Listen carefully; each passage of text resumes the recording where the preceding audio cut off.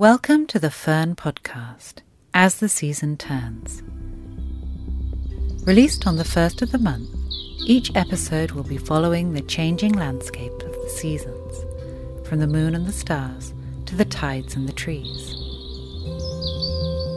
I'm Leah Leenders, author of The Almanac, a seasonal guide, and this podcast is created by Fern, makers of small batch organic perfume, who blend, barrel age and bottle 4 fragrances a year, released at the equinoxes and solstices.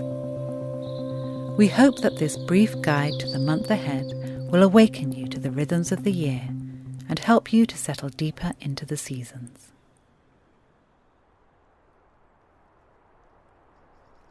It's January. Happy New Year. January is a tough one and often brings with it the January blues. Through the first half of winter there was Christmas to look forward to, but now, well, it's still cold and dark, colder than ever in fact, but with little hint of fun on the horizon. Plus, everyone's now telling you to eat salad. I think we should learn from our ancestors, for whom Christmas, or rather Christmastide, continued in relatively full swing until Twelfth Night on the 5th of January, and who only then, after another round of feasting and song, began the year in earnest. The trick, I think, to getting through January well is to get outdoors if you can, because there's actually so much beauty.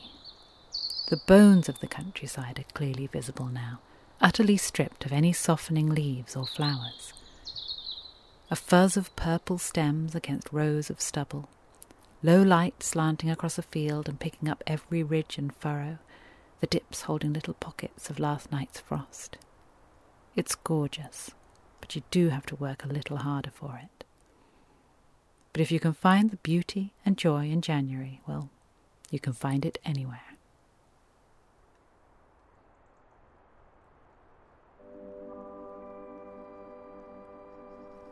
The oak tree in January.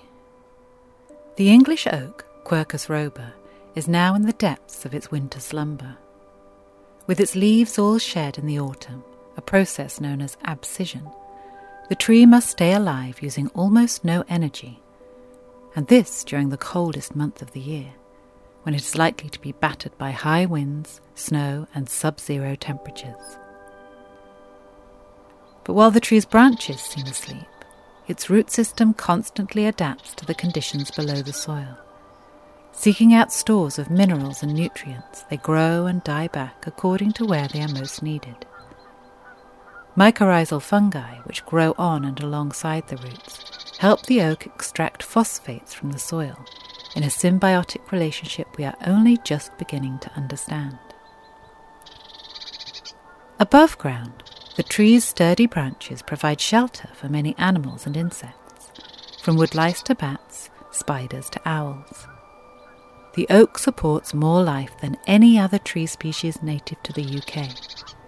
Even its fallen leaves, now drifted beneath its bare branches, are host to incredible biodiversity. In winter, identify the oak tree by its rounded buds growing in clusters, each with 3 or more protective scales. We often miss these, but every tree has them, little points of life along the barren branches. Bird of the Month. Robin. If you hear silvery, lyrical birdsong on a January evening, there is a good chance it will be a robin seeking its mate. Both male and female robins sing, and they do so all year round, making them one of the few birds to keep on singing through the depths of winter. Their large eyes mean they are well attuned to dusky light, and they are often among the first birds to start singing in the morning, and the last to stop at night. They sing tuneful, slightly melancholy phrases, followed by longer pauses, with the tone decidedly sadder and more wistful in autumn, and more energetic, upbeat and powerful in spring. The spring song starts as early as mid-December, and so is in full flow by now. Robins stop singing only briefly in the summer, when they are molting and not looking their best. The primary purpose of all of this singing is to defend their territories, and they are among the few birds to hold a territory year-round. A breeding territory will be defended by a pair through summer and is about half a hectare in size, while a winter territory is defended by an individual and is about half that size again. A male will respond to any patch of red when defending his territory, with fights between two males vicious and often to the death. The song is also used to attract mates, of course, and robins will pair up in the depths of winter. Soon after, the female will build a cup-shaped nest in a fully concealed nook close to the ground. The red breast supposedly came about when a brown robin was splashed with Christ's blood, as it sang to comfort him when he was dying on the cross. Robins have long been considered to have a connection to the spirit world, and to be able to pass on messages from loved ones who have died. Perhaps this is down to their relaxed and companionable behaviour around people, often keeping us company in the garden as we upturn the earth to provide them with worms.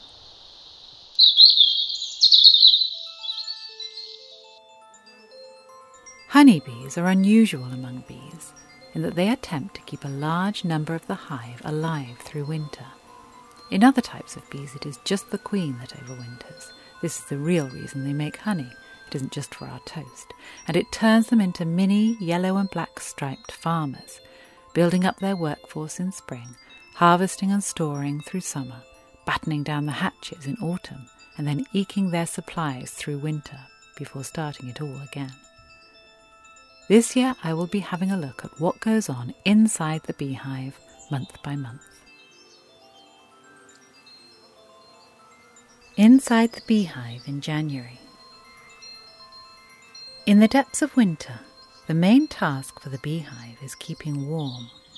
There are very few flowers to visit anyway, and the colony stays inside the hive and survives on its stores of precious honey from the previous summer, or sometimes on sugar water provided by the beekeeper. To keep warm, the bees huddle closely together in a football-sized circle that spreads across several frames, called a winter cluster. The centre of the cluster can stay as warm as 38 degrees C, even when it's freezing outside. Bees on the outside of the cluster will stay almost motionless in cold weather, but those on the inside can move around a little in all but the coldest temperatures.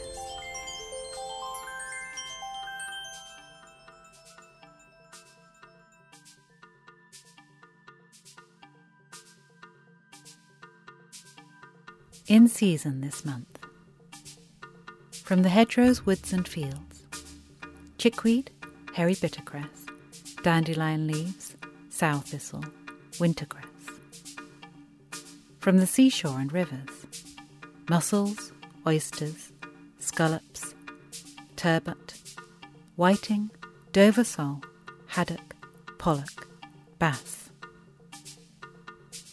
From the kitchen garden: purple sprouting broccoli, carrots, Brussels sprouts, turnips, beetroot, spinach, Jerusalem artichoke, kale, chard, lettuce, chicory, endive, cauliflower, cabbages, celeriac, swede, leeks and forced rhubarb, and herbs: winter savoury, parsley, chervil, coriander, rosemary, bay and sage.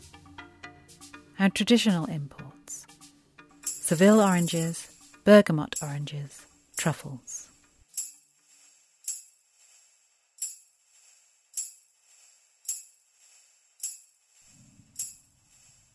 Here we come a-wassailing among the leaves so green.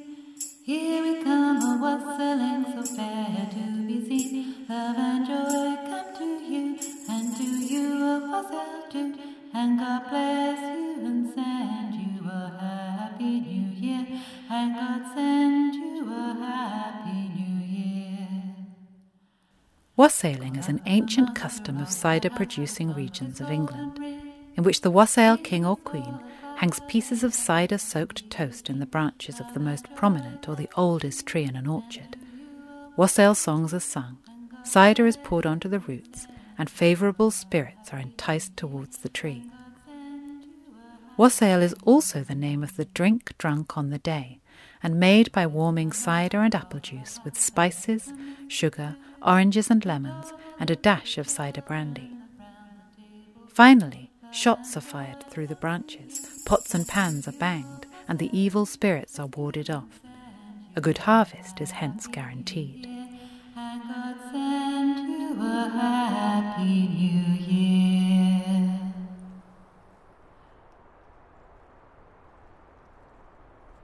Garden task. Plant an apple tree.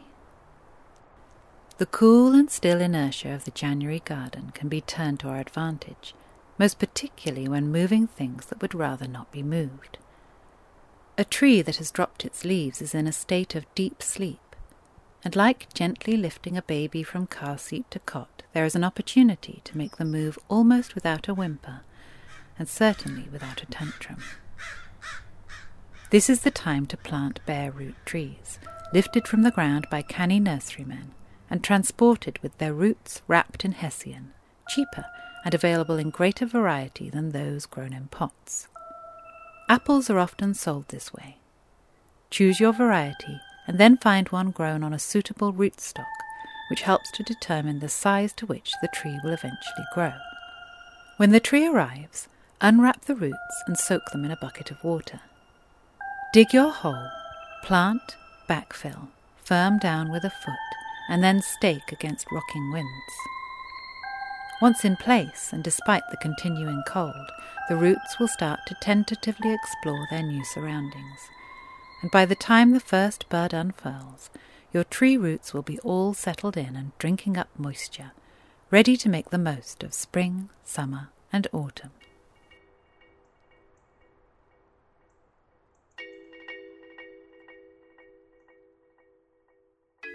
Moon phases.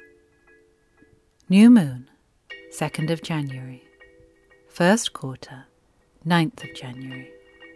Full moon, 17th of January. Third quarter, 25th of January. The names for January's full moon include Wolf Moon and Stay-at-Home Moon. On the 6th of January there will be a close approach of Jupiter and the crescent moon. They will first appear in the dusk at about 4:30 p.m. above the southern horizon at an altitude of 24 degrees.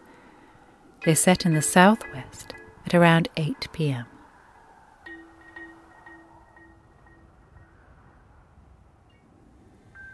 Meteor shower of the month, the Quadrantids. The night and pre-dawn hours of the 3rd to the 4th of January bring the peak of the Quadrantids, one of the more generous meteor showers of the year, with up to 40 meteors an hour at the peak, and even the occasional fireball with glowing tail. It is often missed, as the trails are faint and the peak is quick, lasting no more than 2 hours.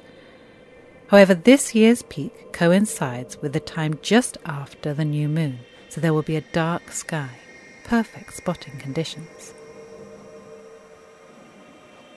The 4th of January brings perihelion. This is the moment in the year when the Earth is nearest the Sun in its elliptical orbit. At 6:52 a.m., the Sun will be 147,105,052 kilometers away. During the course of January, day length increases by 1 hour and 35 minutes to 8 hours and 19 minutes at Inverness, and by 1 hour and 8 minutes to 9 hours and 13 minutes in Padstow. The average sea temperature this month in Orkney is 7.8 degrees C and in Penzance is 10.1 degrees C.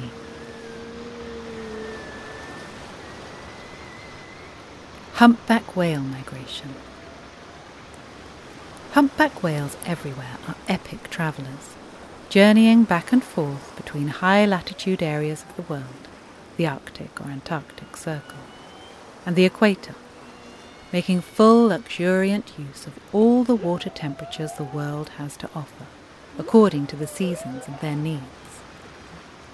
There are populations in every ocean, and those of the Atlantic trek over 5,000 kilometres from the icy seas north of the Arctic Circle off Norway in summer, teeming with herring, mackerel and krill, down to the warm lapping waters of the Caribbean in late winter. They feed themselves up in the north and give birth to and rear their young in the south. And on their way they pass us this month. Their migration is usually pelagic, which means that they move through the open sea, well away from land. But one group, having summered in the feeding grounds off the Norwegian islands of Svalbard, have started making a Scottish stop-off in the Firth of Forth, presumably to refuel and set them up for the onward journey. Since 2017, and despite very few humpback whale sightings in the Firth of Forth before then, there have been increasing numbers of sightings each year. This dramatic change ties in with a slow but steady recovery in the population of Atlantic humpback whales since the demise of whaling, which was a major industry in Scotland for hundreds of years. It is thought that as the whale population has increased, whales have started returning to areas they had previously been driven out of, and perhaps this is happening here. They will not stay for long, and will be on their way again before the end of the month, having made full use of our krill and delighted our whale watchers.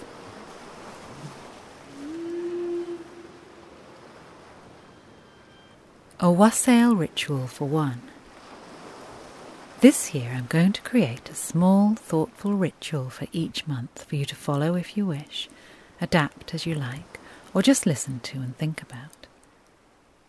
As we've been talking so much about wassailing, I thought it might be good if our first ritual of the year was based on this. This is not a usual wassail ceremony for a crowd, more one for you and at most a couple of others, though of course you can adapt it as you wish. There are some words to be said as part of this ritual, and we've put them in the episode notes for you. Wassailing is traditionally carried out either on Twelfth Night, the 5th of January, or on Old Twelfth Night, on the 17th. A wassail ceremony is a pretty straightforward wish for bounty and abundance, for good crops in particular, and this seems like a fine sentiment with which to start the new year. Of course, you may have actual crops growing, in which case feel free to make this about them. But I also want you to think about your metaphorical crops. What do you hope to tend in the new year? What will you be bringing to fruition? What would success look like and feel like? There is a huge amount to be said for naming the thing you want to happen, and then for picturing it and really holding that picture in your mind. Some might call it manifesting, some might call it prayer, but we are calling it wassailing. You will need a candle and matches, paper, a pencil, a plate, a hot spiced cider or apple juice. Light your candle and take a minute to think about what your crop will be. Now take 3 pieces of paper and write on them 3 ways you would feel yourself successful and abundant in this endeavour. Is it the completed craft project, the quilt laid across your bed? Is it the crowd of people clapping after your presentation, the longed-for book deal, the meal on the table that you've grown all yourself? Write these things down, making them as tangible and earthy as possible, and then really picture them happening. Now lay them on the plate and sprinkle a little of the hot cider over them, saying these words from an old wassailing ceremony. Here's to thee, old apple tree, whence thou mayst bud, and whence thou mayst blow, and whence thou mayst bear apples enow. Hats full, caps full, bushel, bushel, sacks full, and my pockets full too. Huzzah! Drink the cider and think about the year ahead and all that you hope to accomplish. You can let the pieces of paper dry out overnight and then tuck them away somewhere safe to refer back to later in the year as your hard work bears fruit. January in the Fern Studio. This month in Fern's Somerset studio, the Spring 22 fragrance is quietly macerating. This process is an exciting one. Natural fragrance ingredients can blend in delightfully unexpected ways, so the team eagerly looks forward to sampling the final fragrance. Fern Ledger members received the Winter 22 fragrance in mid-December, with their bottles arriving in time to celebrate the winter solstice. Inspired by the air on a winter's day in Lyme Regis, a small harbour town on the Jurassic coast of Dorset, Winter 22 blends bergamot, sweet orange, marjoram and mimosa with the warmer notes of sandalwood and vetiver.